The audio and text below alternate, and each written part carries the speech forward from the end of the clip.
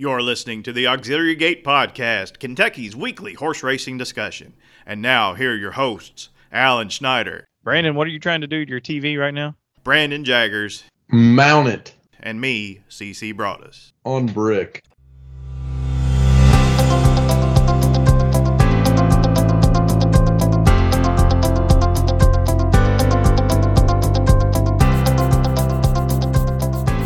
Hi, everybody. Welcome to the Thanksgiving edition of the Auxiliary Gate Podcast, episode number 81. I'm CC Broadus, and I want to wish everybody a happy Turkey Day. We want to bring in our special turkeys. As always, Alan Schneider. He joins us. How are you doing, Alan? I'm wonderful. I'm thankful we got a great card on Friday, or fairly close to a great card on Friday. So, in the great debate, turkey versus anything else, where do you stand? I am a turkey fan. I love turkey. It's like that more than anything else, to be honest with you. I can't believe people don't like it. So, yeah, I'm team turkey. I like ham, too. Give me a honey baked ham any day.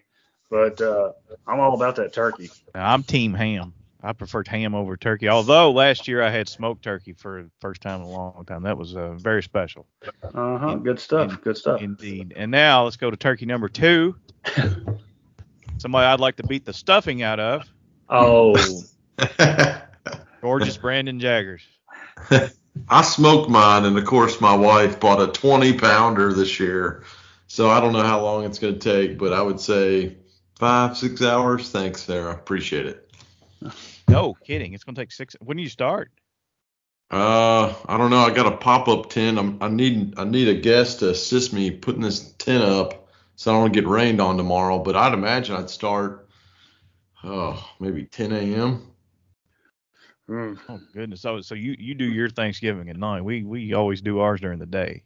I do, too. Well, I'm planning for 4 p.m. We cut the bird. You just got to plan ahead. Got to plan ahead like you handicap a nice card like Friday at Churchill. That's right. I've been looking at it since Monday, so. So to help us with a big Friday card, which includes the Clark Stakes, trying to figure out the purse. What is the purse of the Clark Stakes? It's $750,000, grade 1. And I'm telling you what, last year I nearly hit this thing, but I didn't listen to our guest. The guest gave out the winner, I believe, of leg 1 or 2. I believe it was leg 2 of the pick 5. If I'd listened to him, I'd have hit the pick 5 because I had Bodie Express on my ticket.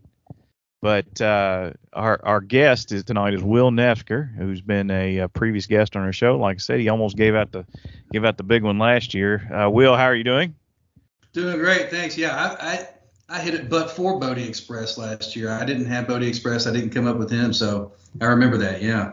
Yeah. I think it was Villanelle. It was from the Cox Barn. It was a filly that I don't think she ever won a race again, maybe, but she won a lounge. Yeah, she won a lounge race easy, like 5 or 6 lengths, and I think she was a fairly healthy price, and I didn't use her, but I know you had a horse in the last race that was Wayne Mackey horse, Catlanta, maybe 20-1. Atlanta. Yeah. Something like that. Yeah, you gave that horse out, and then we were pretty much all over. I had Bodie Express on a ticket just because I was spreading so wide, but I missed the easy one, Brad Cox. So what a shock. But all right. I remember having Hog Creek Hustle as a single in that sequence as well.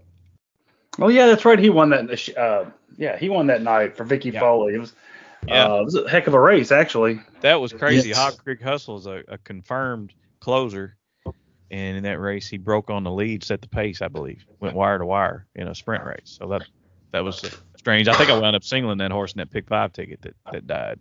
But anyway, as you can tell, I'm bitter. I mean, we're exactly 1 year away from that, and I'm pretty upset still to this day. So I can't let things die. But Will, how are you going to spend your Thanksgiving? Well, I'm going to see family, and I just want to say and put this in that I'm team turkey as well. And Good. We do deep fried. We've been doing deep fried turkey for probably at least 20 years now, and would not go back and have it any other way. It's great. I've never done that. I keep meaning to do it. I just never got around to doing it. It's excellent. You do, the night before you marinate, you inject it with marinade, and you put some rub on it, like some Tony Chachere's or something like that, and something similar. Maybe Dano's, now that we have Dano's. Plug for Dano's. Future sponsor, Dano. And you let it sit overnight, and then deep fry it the next day, and it's delicious. That's next on the agenda. I'm going to try that. So, guys, before we dig into this card to celebrate the holiday, I'm going to ask all of you if you want to step up and just maybe give out your favorite turkey for 2021. I'll lead off. If you feel led to state an opinion on this, just let me know. My favorite turkey for 2021 is Bob Baffert. He's the number one seed in the gobbler region for me. Just the way he handled the Derby drug positive. That whole situation that still needs to be settled. Here we are in November of 2021. This is 6 months ago when this happened. They still don't have a DQ yet. But my Thanksgiving turkey for 2021 is Bob Baffert. So anybody want to step up and give out their turkey? Sure, I'll go next. Can I do a cold turkey then? I'll do not cold turkey, CO-turkey. The California Racing Association that allowed him to run a Breeders' Cup Day just kind of slaps him on the wrist, right? While other people are trying to be we're trying, like Churchill was trying to lay down the law, but they gave in, and we got to watch them in the Breeders' Cup Juvenile. And then maybe even to a bigger extent, everyone responsible for the fiasco in the Breeders' Cup Juvenile Turf Cluster Blank that Modern Games won, and people didn't collect their tickets. Can we go ahead and nominate that one as well, too? I'll throw that in. Absolutely. That's a worthy nominee. Mm-hmm. Brandon, anything for you, or you just don't want to step on anybody's toes? I'd probably just say myself. I agree with that. Yeah, I'll go with that. It's been a hard handicapping year. I feel like I've been 4 or 5 on Pick 5s 5 times, 10 times. I think that's good. I mean, I think of me in the Derby this year is really hard. I thought a Bob Baffert winning on turf would never occur, and it did. And I just never seen it. I don't know. Maybe he is a crook, but it seemed like to me, it just seemed fake. It just seemed like they were there, they're high and mighty, better than everybody else, and they just took all the trophies and went home. Right. I guess I switched from myself to Baffert, but that crushed me that day. What about you, Will? I'll have to agree with Brandon that he's the turkey. But beyond that, the first thing that popped into my mind when you brought that up, Craig, was Baffert, and I'm the attorney that sued him. Yeah, so that's true, folks. I don't know how I could come up with a bigger one than him, suing him on behalf of the bettors from the Kentucky Derby who would have held the winning tickets but for Medina Spirit crossing the finish line first. Other than that, I would say just horse racing commissions in general from all across the country, not specifically Kentucky, but anywhere across the country for their lack of transparency. Right. I would agree with that. And I'll throw in one quick codicil to that, the Ellis Park bathrooms. Oh, no, that was mine. But I'm glad you said that, Alan. Thank you for the Ellis Park grandstand in general. That that place is a dump. Don't get me wrong, I love it, but that grandstand needs some help. In the Ellis Park 1 mile on dirt, throw that race out. Get rid of that crap. I don't think that's going to happen. You needed a different post, but they're kind of landlocked. They're a little bit landlocked. There's a river on that side of the track, so that's an issue. That's probably not going to change.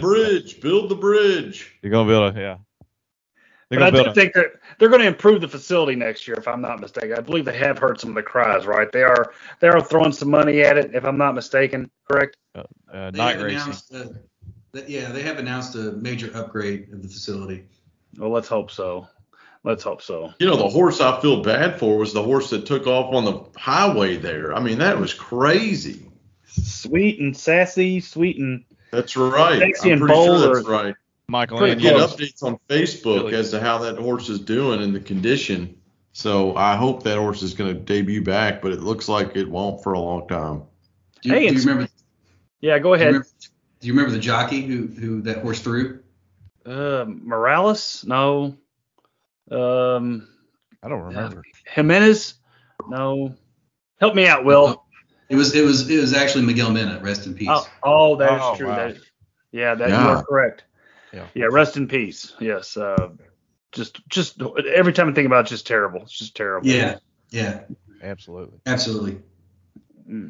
All right, guys. Let's get into the action. Of course, a Black Friday card. One of my favorite cards of the year. Normally, I can get away from work and come down to the track and hang out and Grade 1 racing, of course, with the Clark Stakes. We're going to start out. I'm just going to put it out there for anybody. Races 1 through 7. Is there anything that anybody likes in the first 7 races before we get into the late pick 5? I will mention the one that starts the pick 6, which would be race 7. I know there's probably going to be the pick 6. We're taping this on Thursday. And the pick 6 did carry today. It looked like it may not carry. Of course, there's going to be a mandatory payout Sunday, which will be a pretty sizable pool if it does make it to Sunday. So I guess, the start the pick 6 is worth mentioning if someone was interested in playing it.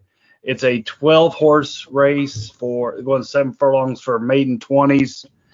And the only reason I mentioned I think you might be able to narrow this down to 4 horses. I'm not going to pick one in particular, but I think you can narrow it down to Steve Asmussen's Palm Court, maybe Grand Forester's Epicurean. I'm not crazy about the horse. Those are your 2 favorites, if I'm not mistaken. But I would also toss in perhaps this would be Ipsum Gratis for Tom Van Berg, and include Philly, who's first off the claim for Tom Van Berg, who I believe won at Churchill today at a big number. And maybe the 12 horse is one you might want to consider if you're to cherish the day, an anchor down filly for Eddie Keneally and Bashitza. Sometimes Eddie Keneally does well in these maiden claimer first time starters and maiden claimers. I don't see much else in the race outside of that, so I might consider choosing those 4 horses if I were inclined to play the pick 6, which would probably be too expensive for my blood. But I just throw that out there.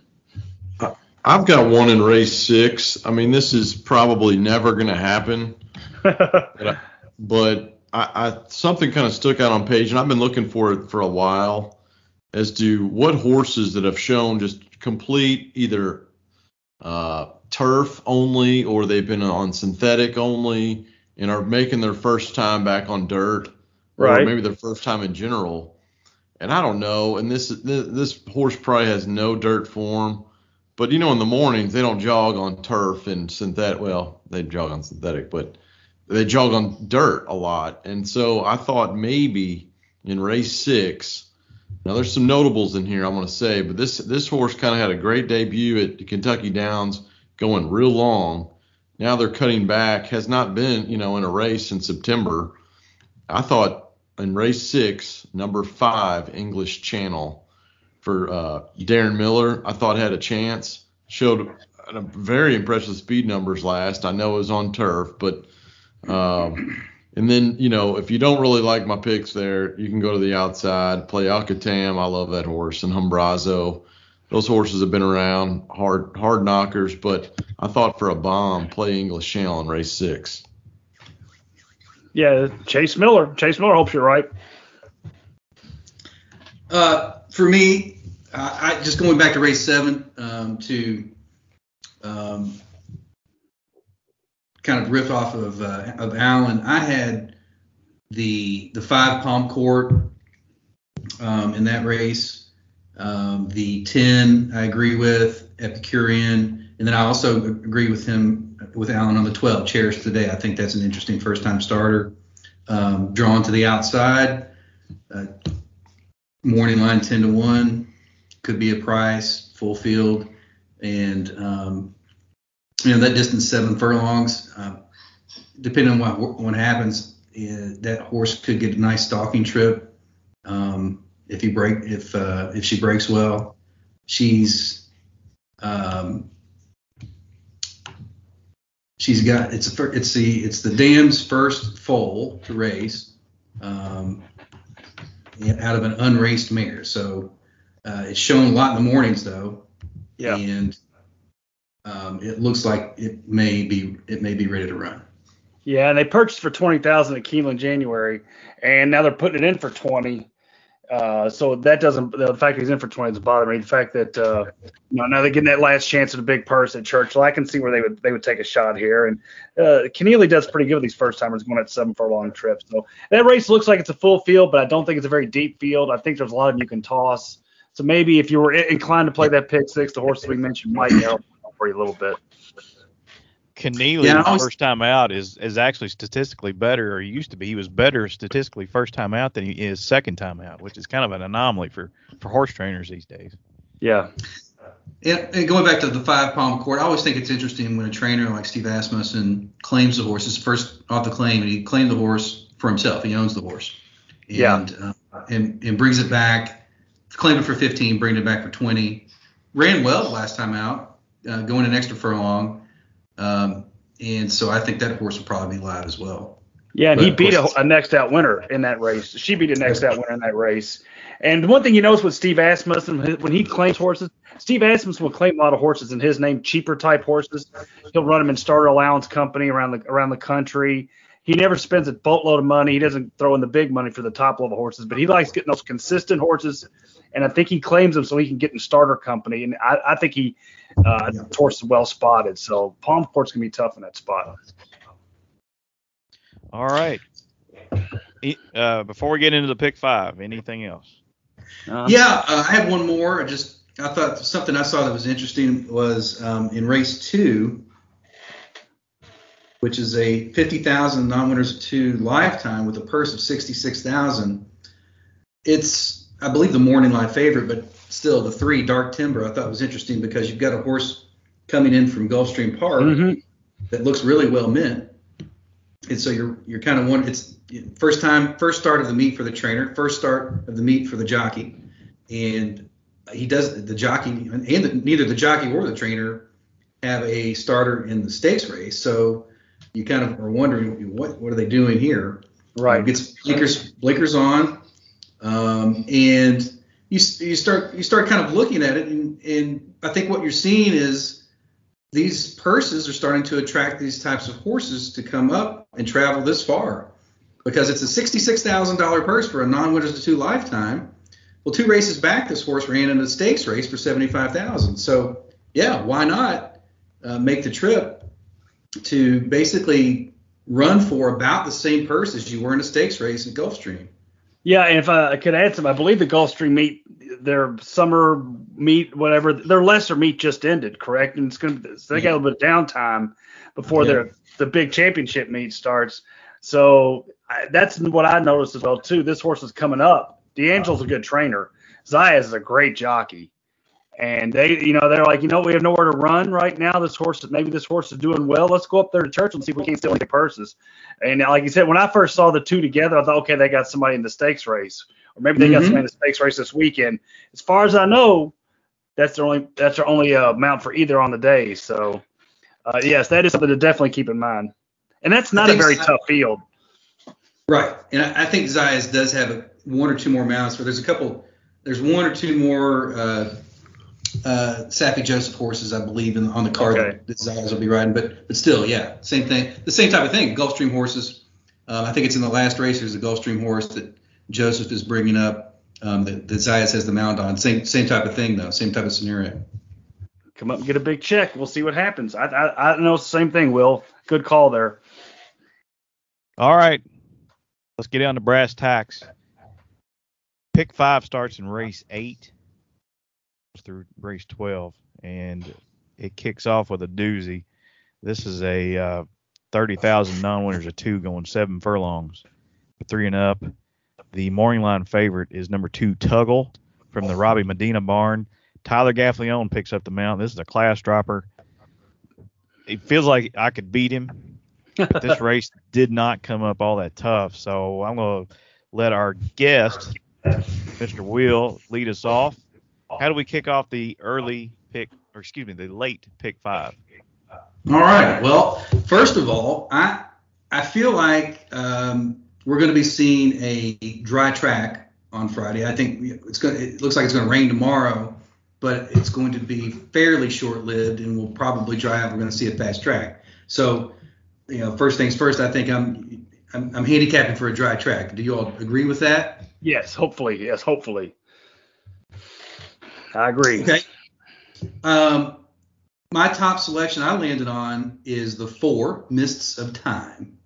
I like the drop from 50,000 non-winners of 2 lifetime to 30. Turn back from the mile to 7 furlongs. Looks like it's probably the right distance for this horse. Faded a little bit the last time in the slop at a mile. Showed some early interest last out, and getting back on the dry track. If you go 2 back and look at the 6.5 furlong race, ran very credible race on a dry track at Keeneland. This is a 7 furlong race. If he runs that race back, I think he can win this race and beat this field. Hey, Brandon, before I go to you, we want to point out number 7, Enraged, is actually a 2-time winner. This horse broke his maiden July 9th at Ellis, and he was disqualified from purse money. I think the horse flunked the drug test. So he was disqualified. They brought him back, and he won for 20 at Churchill on September 30th. Just wanted to point that out. So really, even though this race is for non-winners of 2 races, technically the 7 Enraged is unofficially won 2 races. Well, I don't think I'm playing Enraged, but I do, it draws my eye when you see Florent taking the mount there. I didn't know really where to go. I really like Will's pick. I mean, the favorite is going to be tough, I think, as well. I mean, the only other outside horse I was thinking of, and I've kind of watched this horse from time to time, he's definitely a price. He's kind of bounced around the barns, but Sol de Sur, number 6. I think this horse on the cutback could possibly get there. He kind of looks like a closer for sure. I don't know if he's going to still run with that form. I hope he kind of changes up going 7 furlongs. So it'll be interesting. But if it is flying up top, I mean, possibly this horse could close, and get in the money and or win. He's never run a sprint race or 7 furlong race that I can see. So there's a possibility here. This horse has kind of been bounced around a ton, but that's the only horse I see that can maybe get as a separator. Okay, Alan. You guys have touched on my main ones. This race in particular, the morning line favorite is Tuggle. I'm taking a shot against Tuggle. This horse has beaten a grand total of, I don't know. It's not ran dead last time while stalking a very slow pace.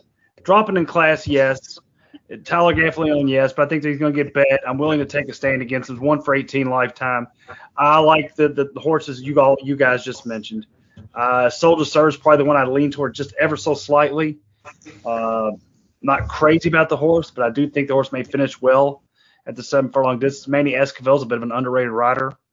So, if you held a head, I'd take Sol de Sur, but I'm completely with Will on Mist of Time. This horse is cutting back as well, too, but this horse actually stalked a fast pace, whereas Tuggle stalked a slow pace last time. So Mist of Time could be very dangerous in this spot. I completely agree. Mist of Time and Sol de Sur are the ones that stick out to me. And Rage, as you mentioned, is a 2-time winner.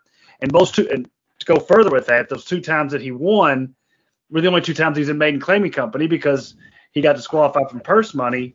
So he ran against open company 3 straight times. Goes back into maiden claiming company and wins, and then gets claimed by a very good trainer, Grant Forster. So to me, I would have to use Enraged. I would have to use Sol de Sur. I would have to use Mist of Time. And I would also include Nip and Tuck on the bottom, another horse cutting back who's fairly forwardly placed. Those are the 4 I would use. That's kind of a cop-out selection, but Tuggle doesn't thrill me. Those are the 4 that do. Okay, I'm going to go around the table real quick. I'm going to ask each of you, if you're playing a pick 5, are you going to spread? And spread, by spreading, I mean play 3 or more horses, or you're going to go skinny, 2 or less. So we'll start with you. Spread or skinny? Yeah, thanks, Craig. And I was going to come back around and talk about this. I'm spreading, and I'm actually, because, we are talking about building a pick 5 ticket here. I am dead set against the favorite, just like Alan. I'm tossing Tuggle and trying to beat him with the horse I already mentioned, and also with the 1 Cochise Charlie. Yes, I see the that. 3, the feature, and the 5 notable exceptions. So those are the along with the 4 mists of time. Those are the 4 I'm using to try to beat Tuggle, who I see as the vulnerable favorite. Okay, Will spreading. What about you, Brandon? Well, I liked only one other one I thought is on the outside, Ironstone Road. That's next race. That's the next race. Oh, I apologize. He's go ahead. I thought I already picked race 8. Yeah, he wants to know if you're going to spread it on narrow and race 8. Oh. You're supposed to answer the question. I had to get a refill skinny? here. Skip me. I don't know what y'all are talking about. I had a winner. Gotcha. I'll answer. I would use 4. I'm gonna. Generally speaking, I actually like to go skinny early. I like to single right off the bat if I can, if possible. I never let where the horse is in the sequence throw me. If he's in the last race, I want to single. If he's the first race, I want to single. It happens the way I play on if I play this pick 5, which I may or may not, I don't know. The way I'm going to construct my ticket is the narrowness comes later. So I would spread 4 deep in this one. All right, let's go to race 9. 1 3/16, an unusual distance at Churchill. It's allowance optional claimer for non-winners of 10,000 twice, other than yada yada yada. And the favorite on the morning line is number 2, Allege, from the Steve Asmussen barn. I'm sorry, that's the second choice. The favorite is number 4, Huge Bigley, from the John Ortiz barn, ridden by Red Ortiz. And Huge Bigley comes off a runner-up effort to Happy American, going 1.25 miles at the same level last time at the beginning of the month. So Huge Bigley is the morning line favorite. Allege is the second favorite.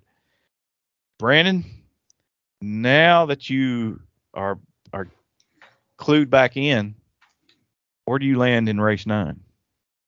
Well, I gave it away a little bit, but my top choice, honestly, is Farmington Road. I've loved this horse a long time, followed it. They've tried all kinds of conditions, went to turf, then got claimed. I like to see what's going to happen coming out of this new barn.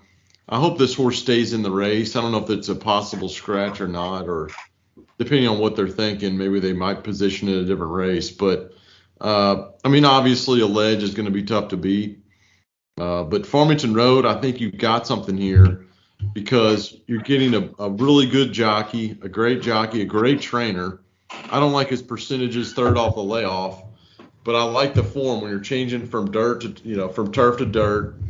And then first start with George Arnold, he strikes 23%. Now I know the sample size is small, but I just think there's a lot of upside to this horse, so I'd like to try it.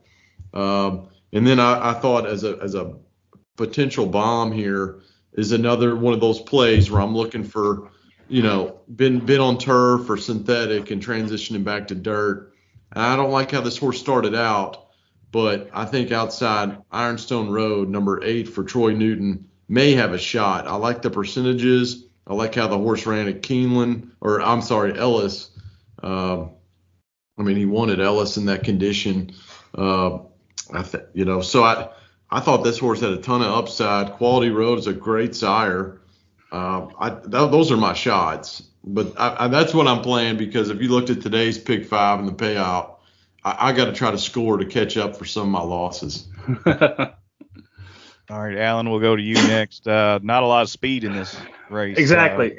And that's what I think the key comes down to in this race is 1 3/16. Lots of time these long route races, it's about who can get on lead, get comfortable, lope along, and be tough to run down. Last time, I think Allege got the jump on Huge Bigley, but I don't know if that's Allege's best game. I think Allege would probably let her sit a little bit back. So I expect Huge Bigley and Raylu Gutierrez. Is it Raylu? No, it's Irad. They go to the front. I think they're going to try to get the front. I think Alleged is going to try to set off. So those two obviously figure. I don't think either horse is that good, but I think the pace figures them. To me, you'd have to use them, but I would also have to use the X Factor horse in the race. That's Patagonia, Tyler Gaffleone, and Jonathan Thomas, who's getting ready to probably win 50 races at Turfway Park. That horse been up for 18 months, but has been working at, I believe I counted 11 works, spaced a week apart, obviously prepping for this. Something along these lines. He's been gelded. They kept the horse in training. They must like him. You get Gaffleone. That's the X Factor I would have to have on the ticket as well. And then Brandon mentioned Ironstone Road. That would be the other one I really find intriguing. The horse has done very well on dirt. The horse has shown the ability to run inside in both his wins. And, miles 3/16, if you can save all the ground that you want and still run inside, maybe you can save a little ground, take the shortest way home. And the horse has an affinity for dirt, low profile connections. I'd throw that one in there as well. So that's the four that I'm looking at. Can we talk about Patagonia for a second? I just did. Go ahead. I mean, this horse, they've tried everything with this horse, and now they've gelded him. Been a year layoff. I don't know. I learned a lot this past weekend when, we had an ownership, our trainer, the jockey, and then Color of Dawn debuts after 1 year and doesn't run at all. I don't know. Now I'm thinking, do they think that a lot of this horse? I mean, we can work all day and night, and we can show good, decent works. If you go back to October 29th, this horse had great work. Then they put him on turf for whatever reason. No, who cares? Throw that out. I hope. I mean, it's like I do want to play Patagonia. It's almost like I want to single it, But if it doesn't, it's going to be a cheap ticket. But I like where you're going, Alan. It's an X Factor horse. It's an X Factor horse you would just want to include because you don't know what's the horse may. If the horse runs to the potential he's shown as a 2-year-old and a 3-year-old, then the horse is probably going to win the race. But again, we don't know, so you just throw it in there. If you like something later on, like I do, I just go ahead and throw it in. Will.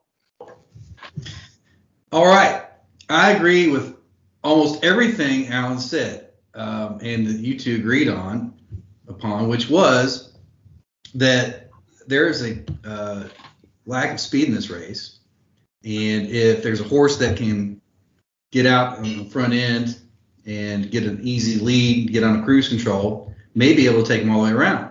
Huge Bigley, like that horse, if he runs a repeat of the last race he ran, he would win this race.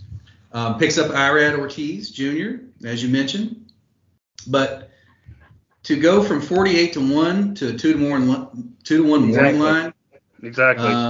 I'm going to use this horse. This is a spread race for me. I'm going to use Huge Bigley, but I'm going to go elsewhere for my top pick, which is going to be out of the box. Goalie, right? Yeah, goalie. 7, goalie. Yep, exactly. And let me tell you what.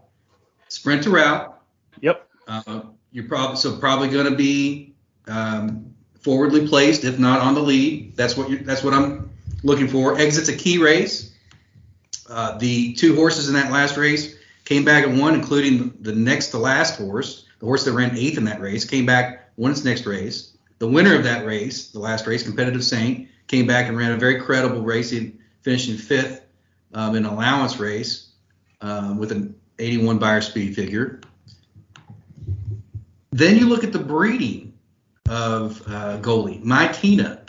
Well, My Tina threw a horse called Midnight Storm, which was by Pioneer of the Nile. Midnight Storm is a multiple graded stakes winner on the dirt going 2 turns. So this horse at 10-1 odds, and probably going to be higher than that, quite frankly, is a very playable horse, especially in this pick 5 sequence. You're right. And something I didn't mean to interrupt you here, but that race at Keeneland, I remember that horse, that race well. And that horse was taking more money than I thought he should be taking that day for some reason. And he did pass 4 horses late, and I'm like this. You've got me sold, Will. Continue on. that was pretty much it on goalie. But again, it's not like I'm going to single this horse, but I'm spreading in this race. I'm using him, the 7, the goalie, and like I already mentioned, 4, Huge Bigley. Also using the 1, 20 twice. Yeah, I can see that. I think that horse is going to like the added distance.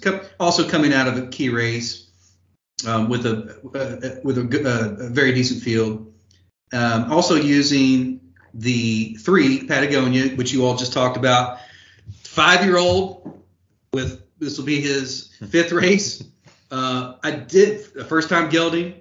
I watched that last race, even though it was March 1st of 2020. Very weird race. Dropped way back, and then came running late. And you could kind of see that in the running line. And just kind of a really weird race, and then he disappears. So, but he picks up Tyler Gaffleone, which adds credibility. Jonathan Thomas, great trainer. So you're kind of wondering, you've kind of got a bit of an invader from New York here. What is this horse doing showing up? It's been working out at Belmont. What's he doing showing up at Churchill Downs on Friday? Mm-hmm, yeah. So those are the 4 horses I'm using. I like it. I'm going to give goalie more consideration. Regarding Patagonia, you all know I drink the Thorograph Kool-Aid. Jerry Brown's, one of his tenets is an ouchie horse, and it looks like Patagonia is an ouchie horse. I see 4 layoff lines. An ouchie horse is going to run his best race in his first start back, and then they usually decline. That doesn't happen every single time, but I think you might see Patagonia's best here, so I would not leave him out for sure. I wouldn't single him either, but the horse does have some talent. I mean, looking back through his running lines, he beat Moretti, Todd Pletcher horse, back 2 starts back. Of course, that's been 2 years ago, but the horse does have talent. So, Alan, real quick, spread or skinny? Again, I hate doing this because I'm not a spread guy, but I'm going to spread here because, again, I'm going to narrow it down next race. Will. Yeah, I'm spreading. You got the 4 horses I'm using. I'm getting narrower later in the sequence. Brandon. I'm going to take 2, Farmington Road, and,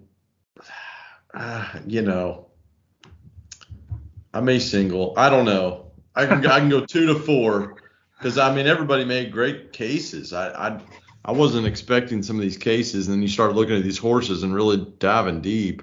Well, not the 3/16 races, these route races, and a lot of times these aren't great horses in these races, and at this level, it just matters who can stay the trip, who's in decent form and stuff. So you don't have to be a world beater to win these races.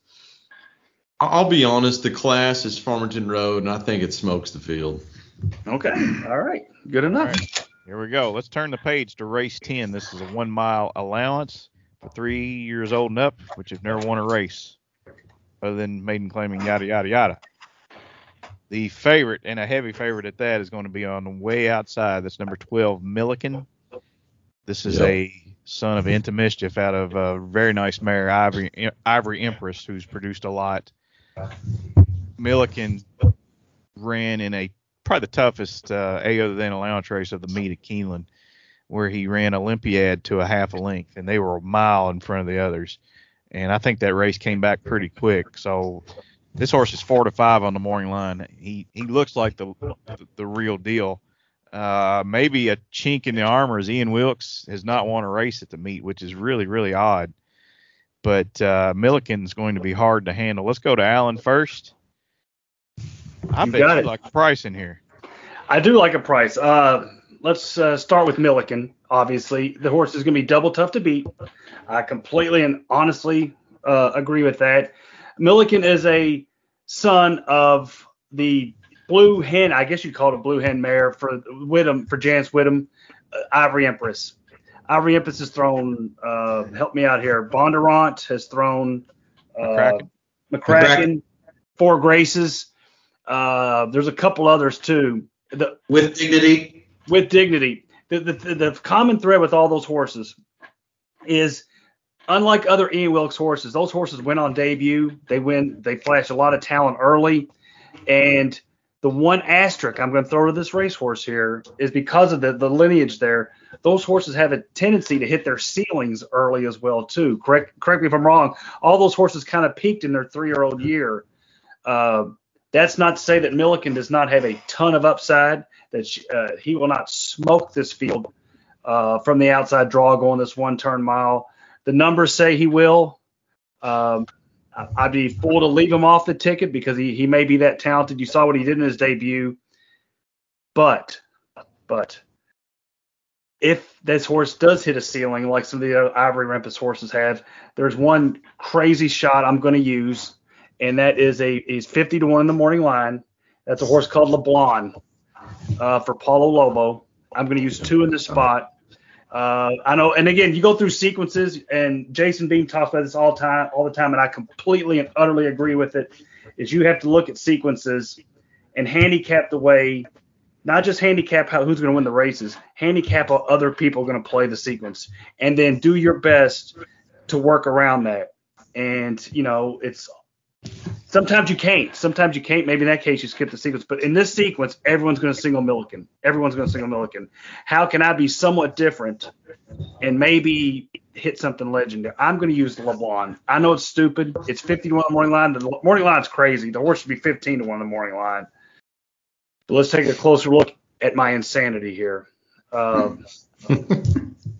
LeBlanc's first couple of races were nothing special. Back last year, did improve in his second start, third place finish on the turf in Indiana. Fast forward a couple of months to this meet here at Churchill Downs, right? Has 1 star October 25th, improves dramatically against a horse named Camp Hope, who is going to run in the Hollywood Derby this weekend for Walking Out Thoroughbreds. Beat Business Model. I remember the race in particular, and the horse ran a really big race. I wasn't sold at that point. I should have been. The next start, November 28th, which is almost a year ago to the day, in a very wide open maiden race, this horse gets up to win, and for Joe Talamo. So they lay the horse off, comes back in a 1X, runs okay. They try him in the Bluegrass. That was a mistake. Has been laid off since the Bluegrass. Flash forward to the fall. 1 start at Keeneland, turf to dirt. Going on the turf, wasn't a great field. Now goes turf to dirt, which is a pretty good angle for Mr. Lobo. He's 54% across the board going turf to dirt. He's making the same pattern he did last year in the fall at Churchill. Second start, he fired his best shot at 94 Brisnet figure. I don't know if he can win this race. Don't get me wrong, but the patterns say the same that he did last year. I thought this horse had more talent than he's shown. Once you get past Milliken, I think there's a lot of kind of horses in here. Maybe LeBlanc doesn't win the race. Maybe LeBlanc juices your super effective behind Milliken. Maybe Milliken gets tired at the 1-turn mile and LeBlanc runs him down. That's my long spiel of why I'm going to use Milliken and a 50 to 1 shot in LeBlanc. Now, anybody else can poke holes in it, feel free. Let me catch my breath. I picked this horse out on Monday. Yeah, no, I thought you were joking. Mm-mm. Right. Joe Talamo rides the horse well. I'm using that horse. All right. I had it. Yeah, I had it. Before you said a word, I had it. Sweet. Will, you're the king of equity, building equity on a ticket. So how do you handle a horse like Milliken? I mean, you're going to use him, right? Well, first of all, Alan is 100% correct in his analysis. You got to, not only do you have to handicap these horses, you got to handicap the sequence and how you think others are going to play it. And this horse is morning line 4 to 5. I cannot believe that this horse will be odds on when it's all said and done. I don't think the horse will be odds on, but based on the morning line, it's probably going to draw a lot of singles. And I think Alan's absolutely right. I think the horse is probably the best horse in the race, but that does not mean he's going to win.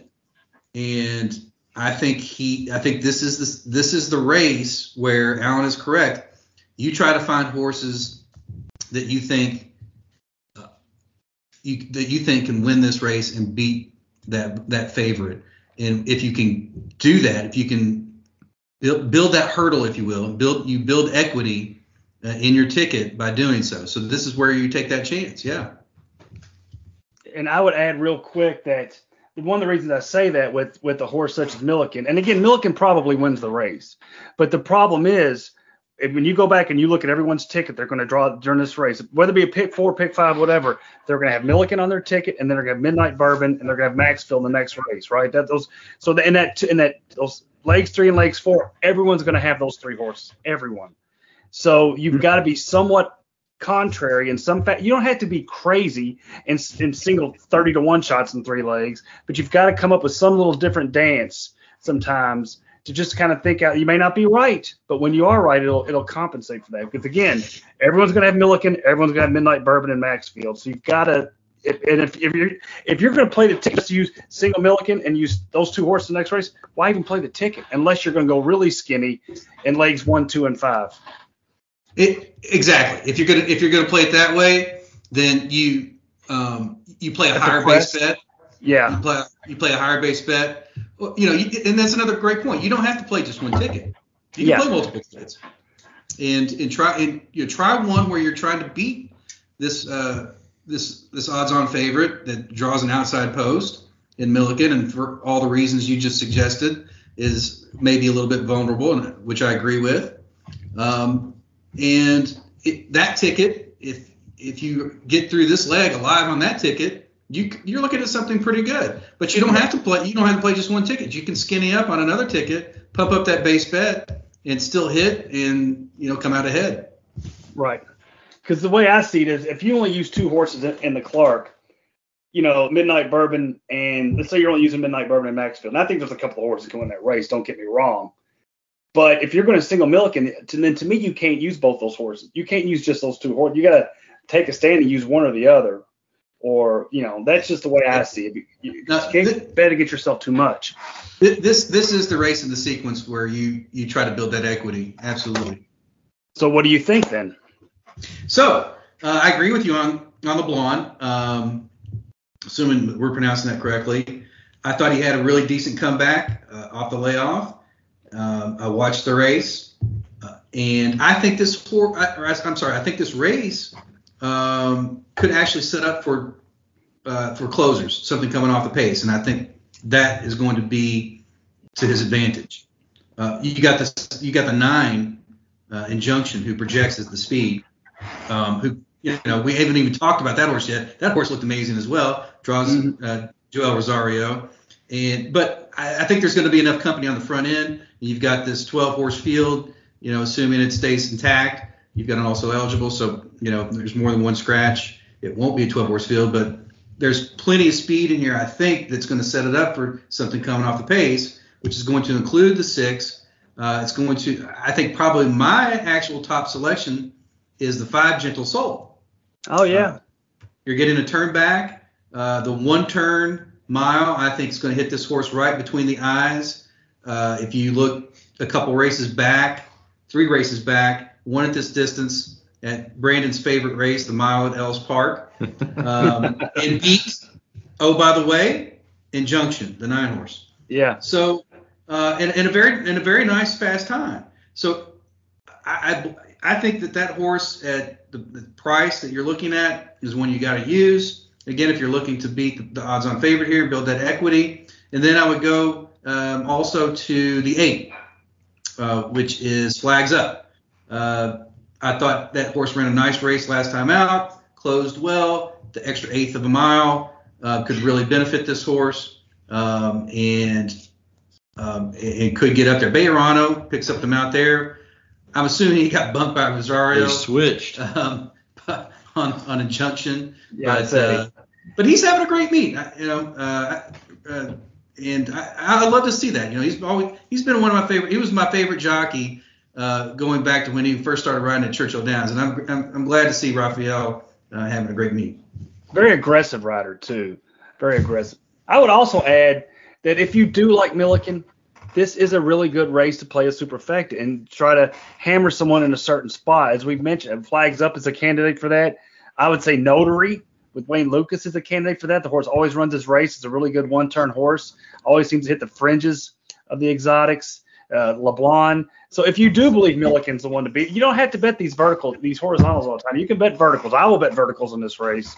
So I think it's even though you might hit it, if let's say Milliken were to win at 4-5, I still think the superfecta could pay well because it's an evenly matched field underneath. And if you can come up with an edge underneath, then your vertical wager could pay quite well as well.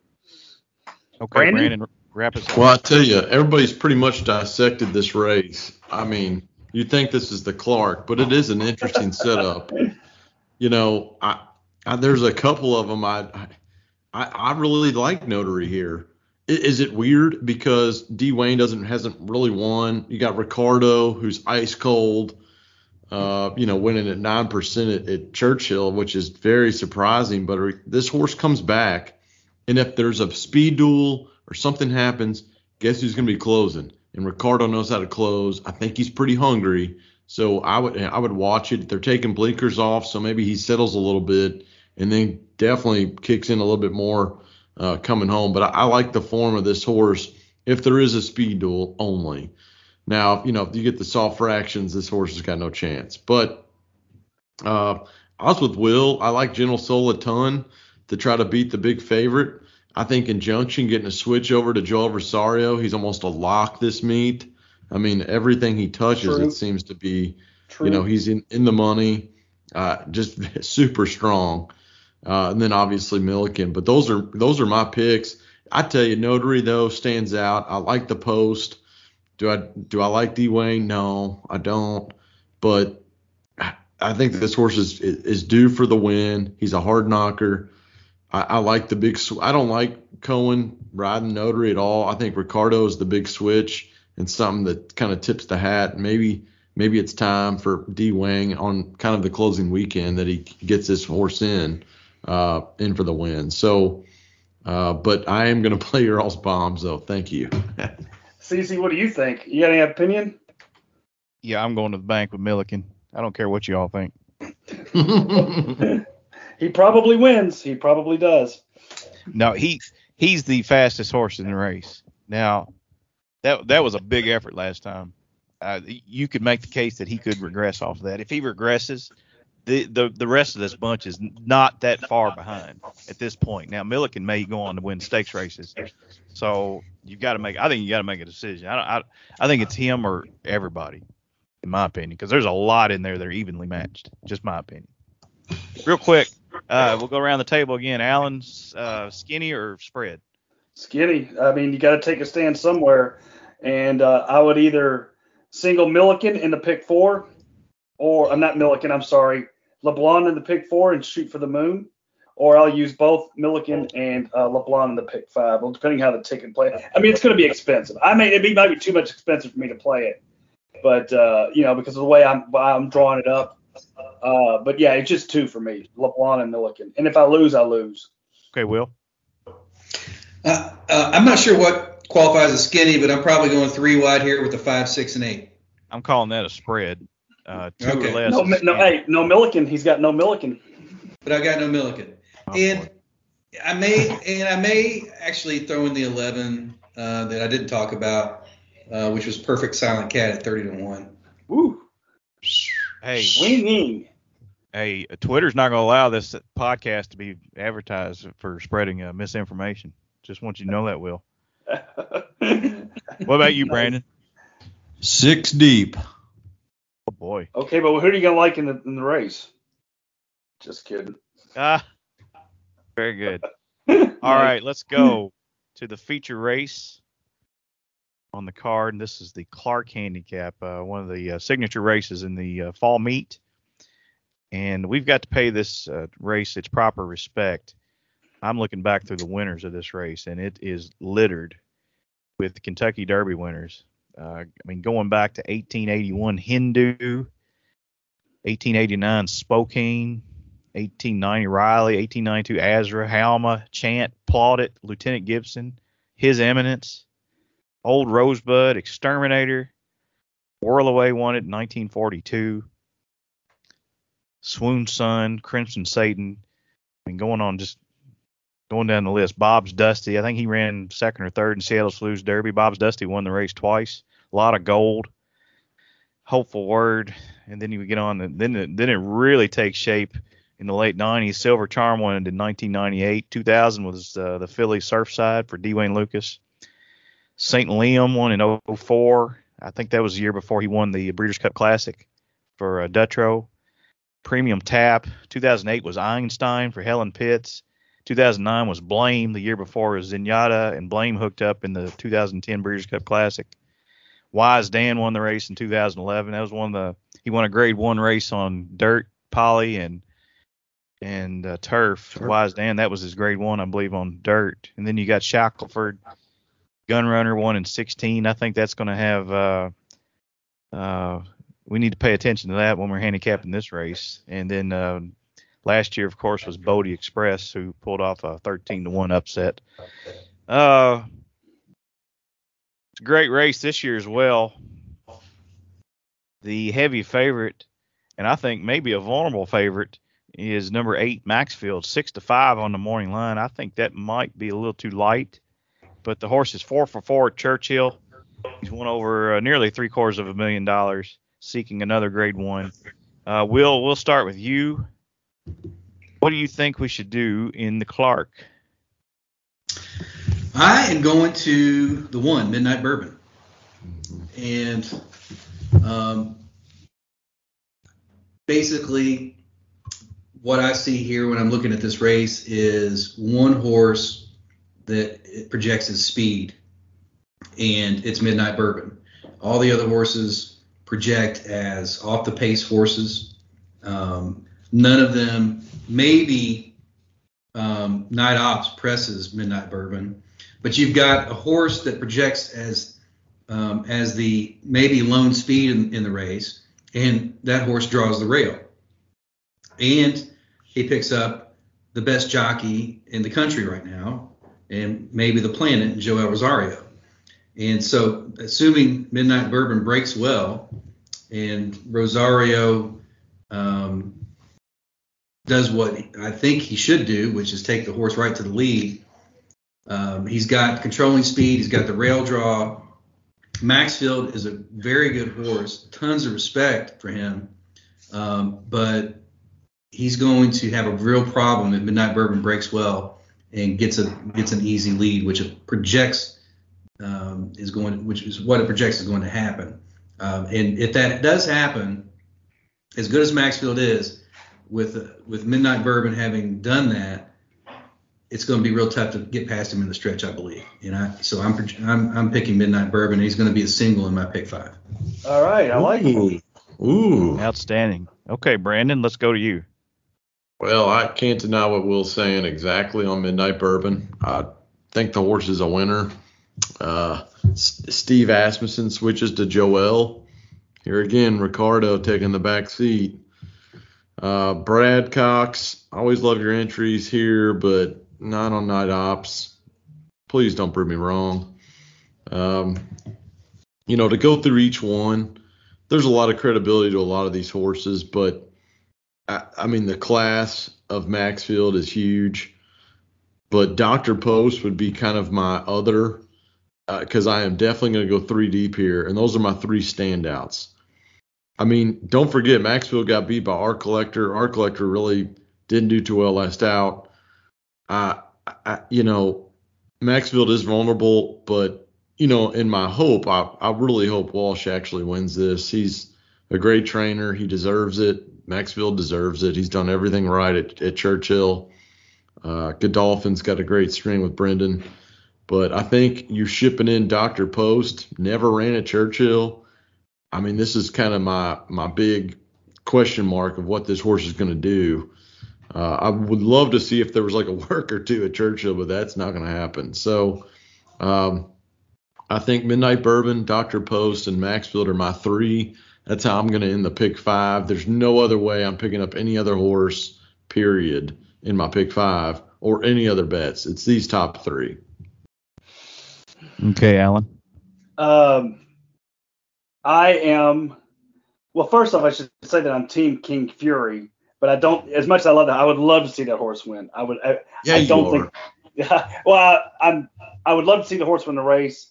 I'm not going to select King Fury because I don't think the pace factors into his favor. The way I see this race, I'm Team Maxfield. and I'm going to tell you why. Because I know going to this race, I believe Midnight Bourbon is the 8-5 morning line favorite. I believe Maxfield's 6-5. I believe everyone's going to see the pace scenario the same way you guys do, the same way Will does. And by post time, I believe Midnight Bourbon is going to be favored. And because everyone's going to see the rail, they're going to see Rosario, they're going to see him on the lead, and I see off odds more along the lines of Midnight Bourbon 6-5, and Maxfield may drift up to say 9-5. This is just my opinion. I know the pace scenario benefits Midnight Bourbon. I know it does. But I keep coming back to, I was going back and forth between these two horses, going over these PPs before we logged on. And at the end of the day, Midnight Bourbon is a 2-time winner. Maxfield's a 7-time winner. 7 for 10. In those last 2 races, the 2 times he lost, it was a lone lead for Nefzger, who won the Breeders' Cup Classic, correct? And then Art Collector, I believe, got alone on the lead. So, at the end of the day, and I believe Maxfield, as you said, Maxfield's 4 for 4 at Churchill.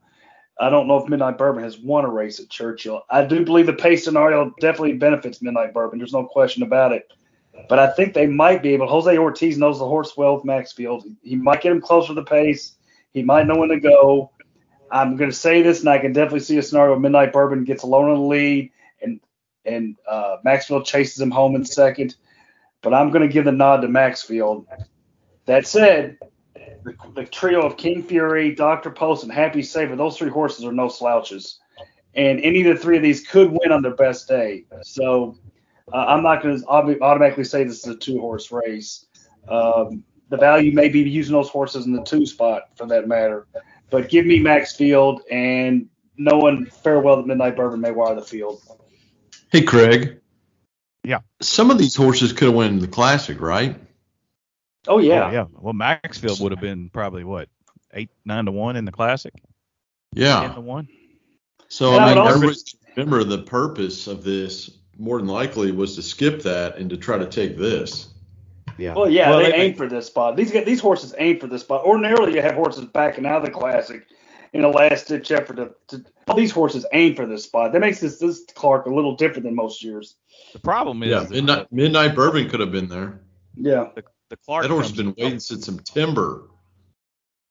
The Clark comes 3 weeks after the Classic now. That's just hardly not enough time for most of these trainers anymore. So they had to make a decision. They're going to go one or the other. And Maxfield, right. I think Walsh made the right decision. I mean, what's he going to do? I mean, he couldn't. You're not beating Nefzger. No. With that pace scenario. No. And so I think they made the right choice. They're going to try. I think Midnight Bourbon did too. I think Midnight did as well too. Yeah. Yeah. So, just a few notes. Midnight Bourbon is kind of on the same trajectory as the 2016 winner Gunrunner. I mean, right. they almost match. In sync perfectly. I think Midnight Bourbon, if he continues to improve, he's the next Gunrunner. And Gunrunner won this race as a 3-year-old. There's no reason Midnight Bourbon can't do it either. I think there's not a lot of difference between. I know Maxfield is the very best in the race. He's the most proven horse, but speed figure wise, I think he does not tower over these horses. And I think the weight differential and the fact that Maxfield drew the 8 hole might have something to do with the outcome here. Midnight Bourbon and King Fury both get 118. They carry 118. Maxfield carries 123. I mean, just looking at the race, Maxfield is at least going to be probably 3 wide coming off the far turn, so he's going to lose ground. I think the value of the race is King Fury, because that race he ran at Churchill on September 25th, that would put him in the photo here, in my opinion, with the weight given. So, I mean, if you get 12-1 on King Fury, I think you have to use him. Midnight Bourbon is the other one, of course, I like. But and then for me, those are the A's, and then Dr. Post is probably a B. Happy Saver, I don't know what to do with him. He's kind of been a disappointment. Here's my opinion on Happy Saver. When I was looking at this race, one of the note I wrote down is future marathoner. When you watch him run, he's that kind of one-paced stayer, that Pletcher has had in the past. You're going to see him as he goes forward in 1.5 and 1.75 races. Yeah, I agree. So let me ask you, Will. So and see, You guys, who do you prefer between the two Pletchers? You prefer Dr. Post or do you prefer Happy Saver in this spot? I prefer Dr. Post. Me too. Me too. And back on King Fury, I know Alan, we've talked about this. He was your Derby pick. He was going to be your Derby pick, and he was going to be mine as well. I don't think this race sets up for him.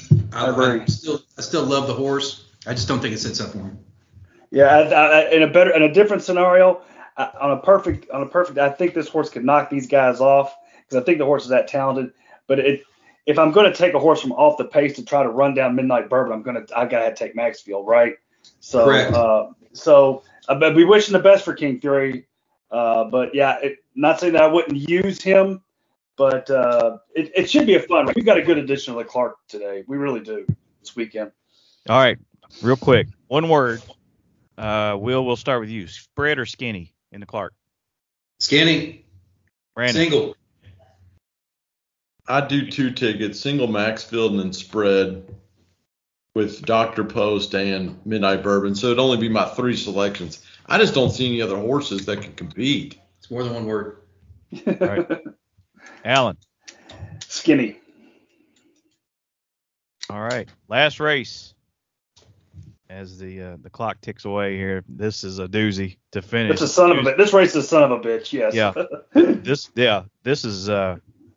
This is the guy that cut you off in traffic when you're in a hurry. Yeah, this race is tough. It's 6.5 furlong starter allowance. Like I said, 6.5 furlongs. Horses have started for 50,000 or less, have never won a race other than maiden claiming, yada yada. Where's the favorite here? Is it the 8? The 8, Cousteau. Man, I don't want this horse. 8, Cousteau was claimed. Well, maybe I do want him. He was claimed by Mike Maker off of the route, going 7 furlongs, and Maker puts he goes away from Tyler Gaffleone. He puts a Rat Ortiz on. So maybe they're pretty high on this horse. The horse was claimed by Maker's new chief client, Paradise Farms. Brandon, we'll put the onus on you. What do we do here? This is a mess. Well, I'll start it's where like a bad yard sale. I'll start where you left off with Cousteau, and I don't necessarily dislike Cousteau, but I will say he is a half to Paris Lights. Yeah. And it's surprising. It was a little surprising to see him go in for a claim, I guess. Right. Mm-hmm. That was quite the shock. Going back 3 starts, there was some buzz on this horse when he came back at Churchill on September 25th, and he went off 6-5, and he didn't look good at all. And then he came back again, and he finished 4th, beating 5 lengths at even money to Hear My Song and Caramel Crush. And Caramel Crush ran off the board, I believe, today at Churchill. For maiden special weight. So I have my doubts, but it's Mike Maker, and he knows what to do with these horses. So real quick, there's a twofold thing he may have claimed him. One, because he's eligible for starter company, in case the horse is out of town, and 2, they may have just claimed it for like Wilson, maybe for a Broodmare prospect. The horse that have to Paris Lights, they're going to get their money back right there. He's not this horse. He's not going to be a Broodmare prospect. Oh, I'm sorry. Oh, that's a male, isn't it? I don't have the PPs in front of me or my reading glasses on. I'm old. I think we lost. Alan, you lead off. I think we lost Will and Brandon both. Really?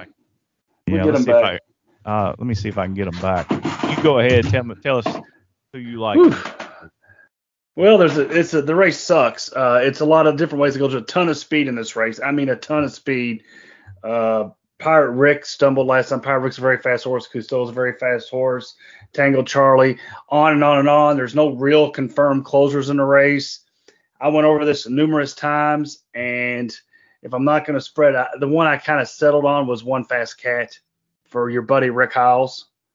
And the reason is he ran up the track last time as the favorite. He should never have bet down that low last time. But because there is a lot of speed, I think there might be more to the horse than he showed last time, and he broke his maiden at Turfway like 116-2. That horse was on fire that day. The runner-up was on fire, came back, and I believe he ran on Bluegrass Day at Keeneland. Ran a pretty good third against Warrant, who was in the West Virginia Hey, we're Derby. back. All right. We're back. Sorry. I'm going to miss him talking through this. Can you edit that? No, we're going on. We're going. Alan's finishing up his picks right now. Yeah, I'm going to go with One Fast Cat, as I mentioned. The unique thing about this horse ran on Bluegrass Day, and then he came back and ran on, was it Derby Day? It's interesting where they spotted this horse when Wesley Ward had him. But anyway, he hadn't run a bad race up until last time. He ran the race after Derby Supremacy. That was a pretty tough field. Tulane Trist was in that race. He ran in the race at Keeneland, where he actually did come from off the pace, which may be what you need to do in this spot. And that was against Joe Frazier and Warren, who I believe ran the West Virginia Derby and some of the smaller derbies around the country. Comes back to Keeneland, airs in a spot where he should have won it 1 to 100. When he came back at Churchill, he was wildly overbet for Rick Hiles. I don't think the pace scenario worked for him that day. Brian Hernandez is a very smart rider, and I think he may take him back in this spot against a ton of pace. So there's a lot of ways to go. I've talked long enough, and then I'm going to sell on One Fast Cat, even though it's not really the type of horse I usually select.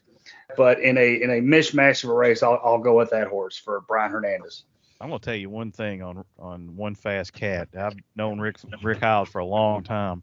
When he goes to a top jockey, he means business. Now, he did that last time, and the horse goes off 4 to 5, and the horse doesn't run a step. But he did chase a 44-3. Maybe they lay off a little bit more this time. And he makes that move as the rest of them are stopping. Maybe he makes the aggressive move, and I'll give him one more chance here. Now, he didn't run poorly, like there's something wrong with him or anything. He just didn't. He didn't fire his best shot. I think the fact that Hernandez comes back to ride it for him, I think that speaks volumes. So I think this horse is a must use. There's a lot of must uses in here, but that's the one I had to. If I maybe single one, take one, I'd probably take him. All right, Brandon. Let's see what you've got to say about the finale. Well, seeing that I didn't hear any of things that you all were talking about, which is very good, so I'm not biased here. Good. I really think the 3 Critical Threat has got a big shot here for Brendan Walsh. She's going to go back to back, I got a feeling. So play a late double to Walsh, and just put $5 on and see what happens. One Fast Cat. I love Rick Hiles here and Brian Hernandez. I was all over this horse. Claimed out of Wesley Ward. The first start, I think you saw something, got bet very heavily, but I think this horse can go back in the same spot, gets a little bit more added ground. I think they all thought Wesley Ward was still training and took off to try to win, so that's kind of what I saw here.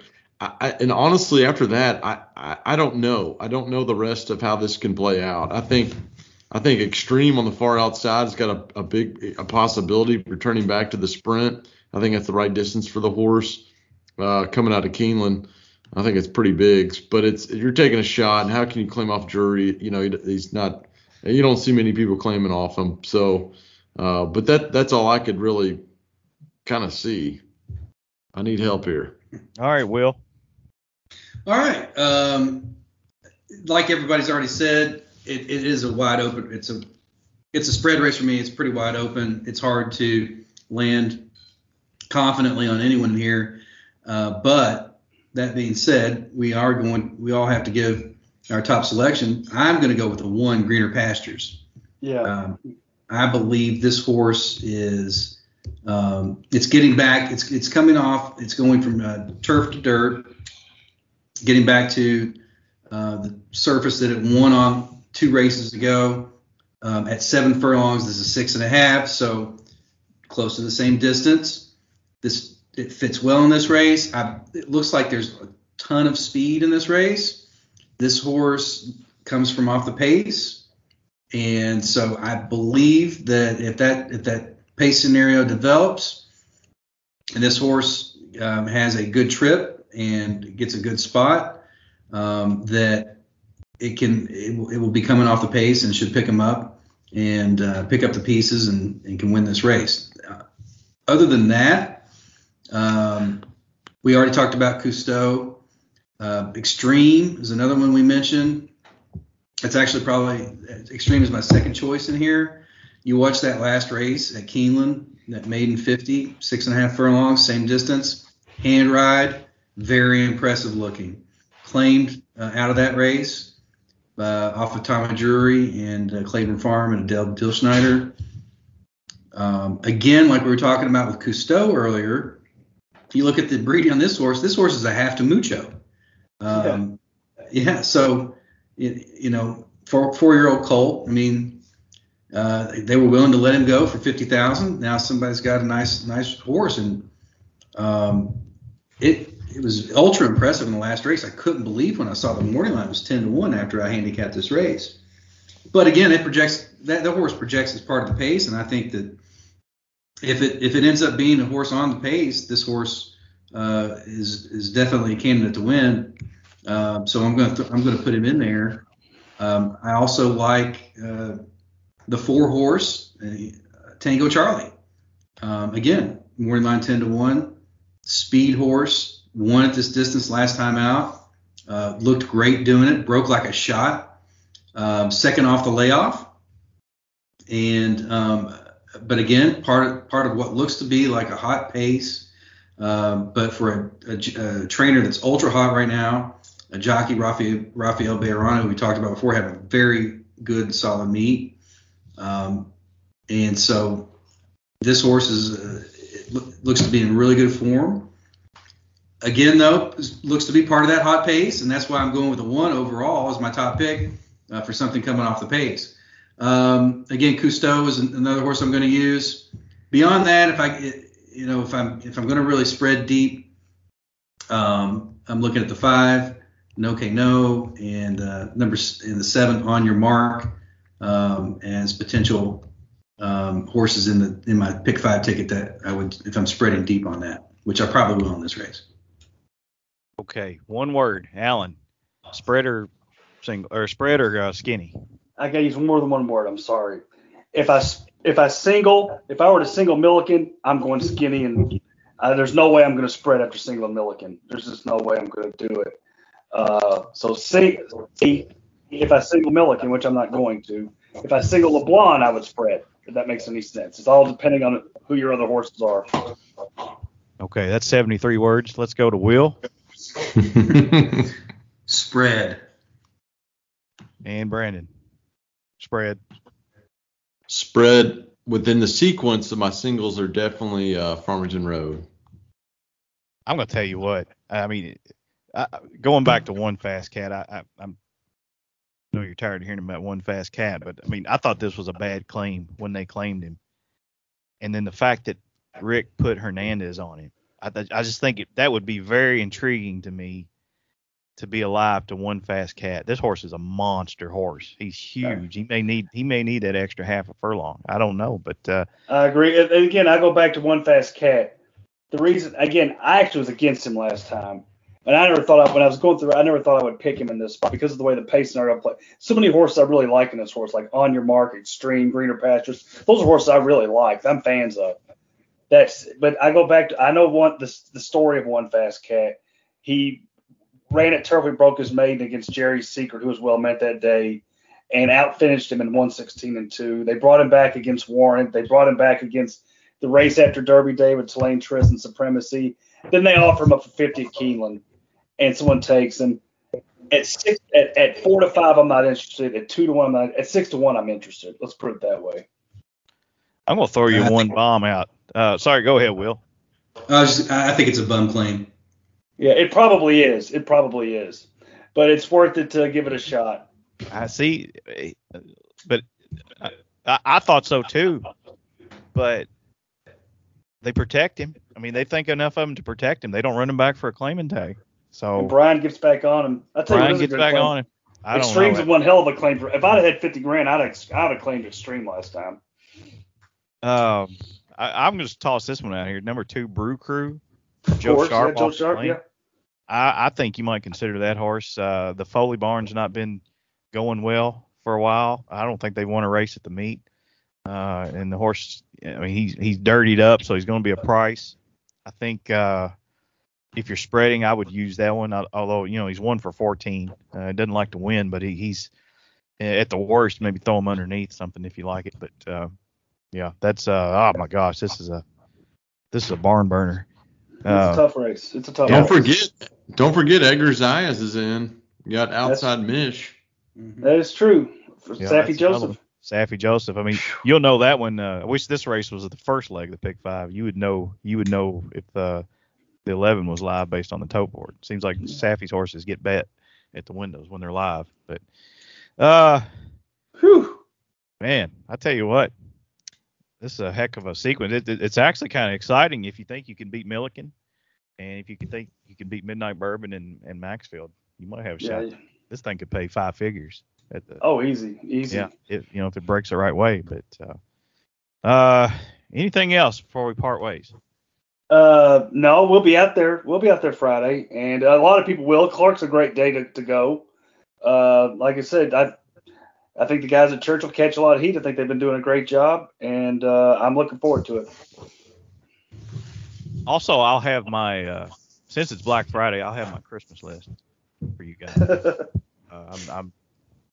I'm cutting it in half this year for just because of inflation and everything.